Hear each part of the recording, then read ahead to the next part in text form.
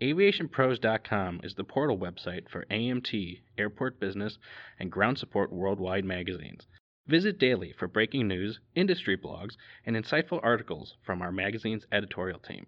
And don't forget to sign up for our publication's daily e-newsletters. It's all at AviationPros.com.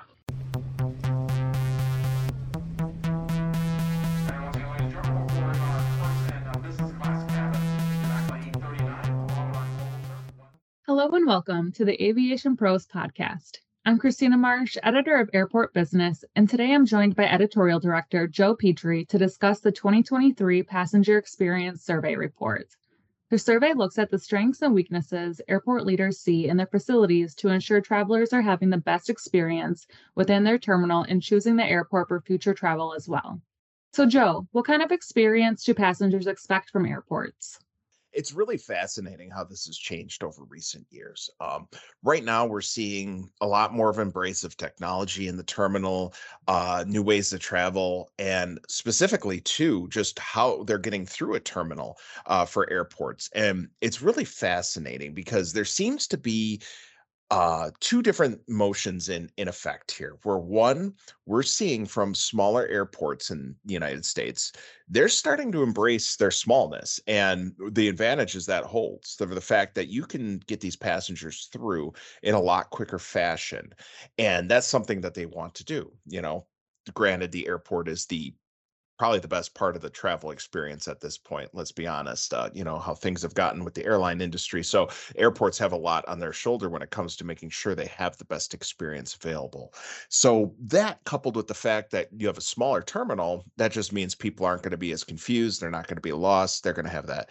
Said, there's also the additional challenge that these smaller airports are seeing when it comes to their air services that they're allowed to have, specifically that they just don't have the service that a larger hub, within an hour and a half drive may have. So it's kind of an interesting balance that they're seeing right now is how do I take advantage of my smaller size and give the passengers what they want while trying to still compete for the passengers who might be willing to, say, go to a larger hub within driving distance just so they can have a direct flight that may not be available at that airport.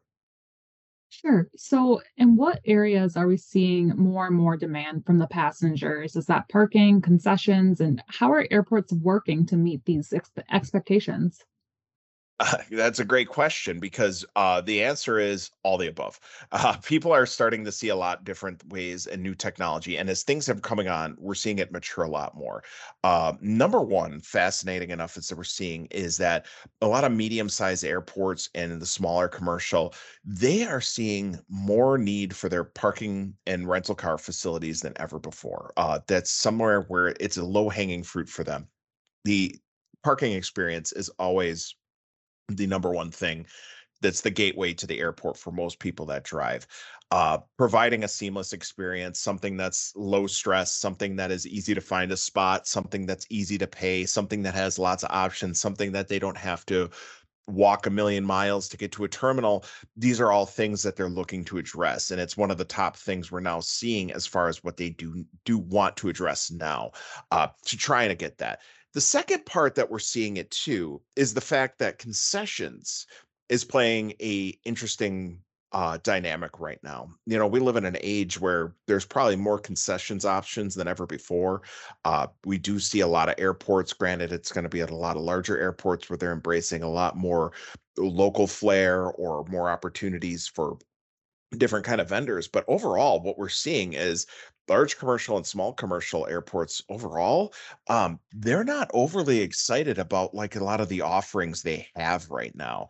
Not even a majority came close to saying that they were satisfied with their program that they had offered on concessions.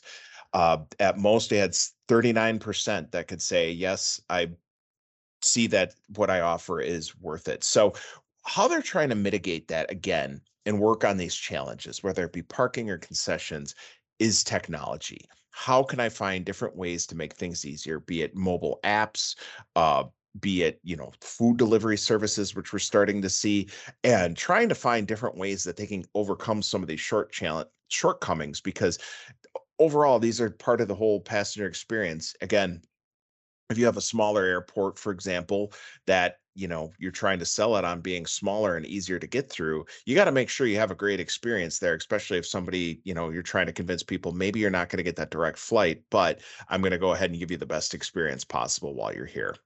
So, what kind of strain has passenger growth put on airports, and how is it affecting the overall passenger experience? Number one, the security checkpoints across the board. We're seeing that is the number one challenge that everyone's dealing with. That's been the eternal struggle for the past, since the beginning of the century, honestly, with since 9/11 and the implementation of TSA and stricter border crossings. You have lots of antiquated facilities that are fitting TSA checkpoints, security checkpoints into areas that they cannot go, or they just have to make do where they are. And it creates a lot of headaches. And so they're trying to find ways to address this now, because this is something that has to be done over and over again, because as more and more people keep going through the terminal, the more and more of those are getting clogged. And just up there with, as much like parking is the first thing, your first experience when you get to the airport, at the TSA experience, that's going to be your next big headache, because that's where a lot of infrequent travelers are going to come through. That's where we're going to see the most stress. They don't understand a lot of the processes, or they may not understand where they're supposed to go. And so when you have more and more people crammed into those facilities, it's causing stress on them. Secondly, on that, is we're seeing overall that airports do need more space, hands down. And it's interesting because not not even close to a majority of them believe that they need to have brand new facilities, but that they can update the facilities they have. And really, what it is when they update their facilities, it's to create that more space for security. It's to create more space that you can have more gates available, which can in turn offer more flights, and in turn should hopefully grow more passengers across there and the experience overall.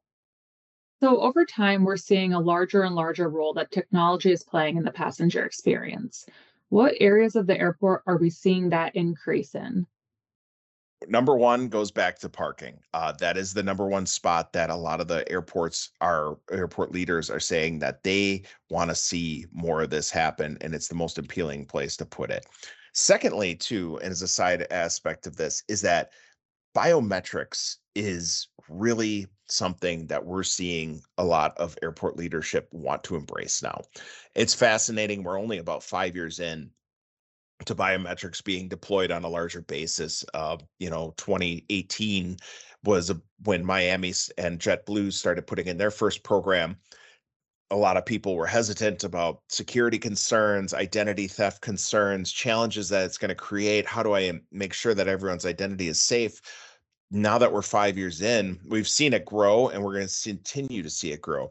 Overall, it's the top for large commercial airports. They're embracing biometrics by and far. More than half of them now want to see it grow, want to find more ways that they can handle this and build different opportunities for them. Secondly, what we're seeing too is the touchless and mobile technology for retail. Going back to that aspect, food delivery options of growing all over airports, ordering from your phone. These are all things that take care of a lot of the challenges they see when it comes to workforce.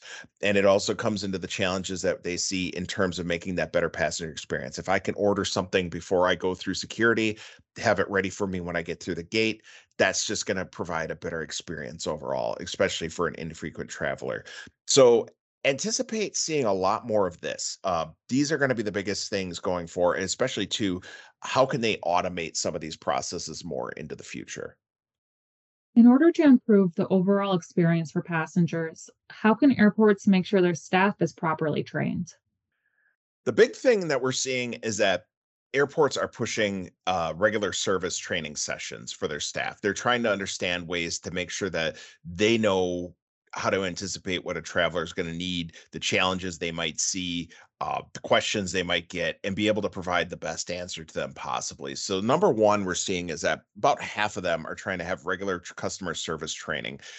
Most airports are overly satisfied with the service that they're having, but they do see needs for improvement when it comes to finding ways to find even better staff. And I find it interesting. We're at a point now where recognition programs for airports are growing, that they're seeing it's worth it, that if you have some kind of monetary incentivization, or just even kind of just a recognition internally for a job well done for a lot of service employees, it does work as a motivating factor. But on top of that too, is that this is something I've always found interesting, as it starts to grow more and more in transportation. And this isn't something new, it's in overall, but it is something new as far as the thinking process when it comes to airport management, is that about a third of them now are starting to screen for personality traits that are for customer service oriented people when they're hiring. It's not just about adding more bodies in, or just finding somebody that has a long resume or anything like that. It's going into something that is going to grow, um, a person that is just naturally inclined to help others, and that they're going to provide that great customer experience overall. So finding those types of people, I anticipate, just airports I've been talking to, airport leaderships that was involved with this survey, they see that as something that they can continue to grow. And it's about finding the embracement of technology and the right type of staff that they can build to help support that technology as well. And they work in tandem by having people that are more inclined to be able to handle the larger customer experience inside an airport. All right, final question, Joe. Where can folks go for more information? You'll be able to find our passenger experience survey on the Aviation Pros website. And also, if you follow us on our LinkedIn page, it'll be available there. And it'll also be available for a download via our newsletter. Thanks again for listening to today's podcast. Stay up to date on industry news, current issues, and information specifically for airports, airport operations, FBOs, and airport-based business by subscribing to Airport Business Daily Newsletter. And as always, please continue to visit aviationpros.com.